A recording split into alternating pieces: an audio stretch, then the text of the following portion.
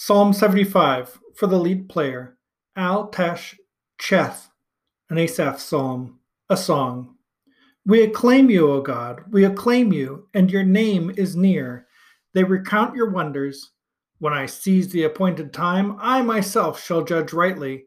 Earth and its dwellers would melt had I not set fast its pillars, Salah. I said to the revelers, do not revel, and to the wicked, do not lift your horn. Lift not your horn on high, you would speak arrogance against the rock.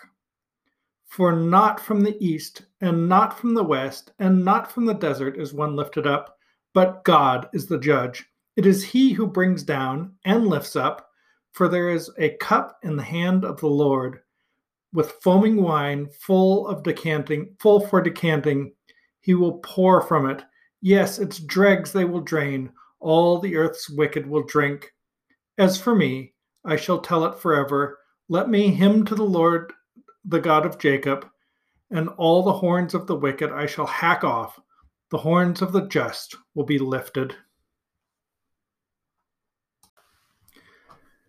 So this is a psalm where God is represented as a warrior, militaristic, or just a mighty being. I recently rewatched for many times I've seen this, but recently I rewatched the Lord of the Rings, the Fellowship of the Ring, where Gandalf faces against the Balrog, and there's this fear that you just sense as the Balrog approaches. The first time you hear the sound, and you start to see the glow on the side of that huge cavern, and then Gandalf is standing in front of the Balrog and slams down his staff and says, "You shall not pass." And the Balrog is approaching, and suddenly it falls away because of Gandalf's strength.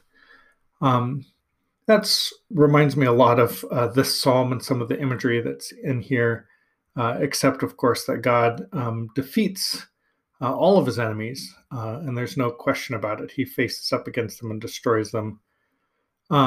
There's a verse here, by your roar, O God of Jacob, chariot and horse were stunned.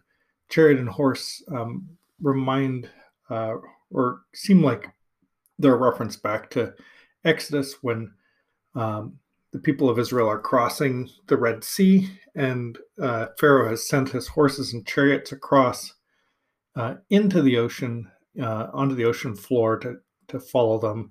And of course, as soon as the Israelites finish crossing, the waters crash down with a mighty roar.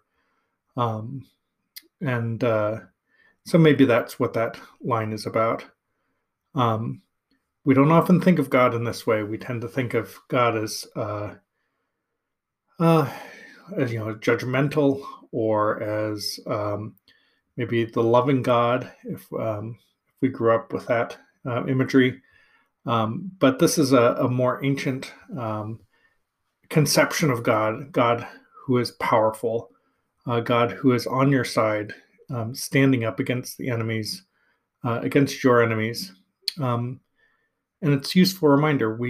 I don't think are in awe of God as often as we ought to be. All right, talk to you next time.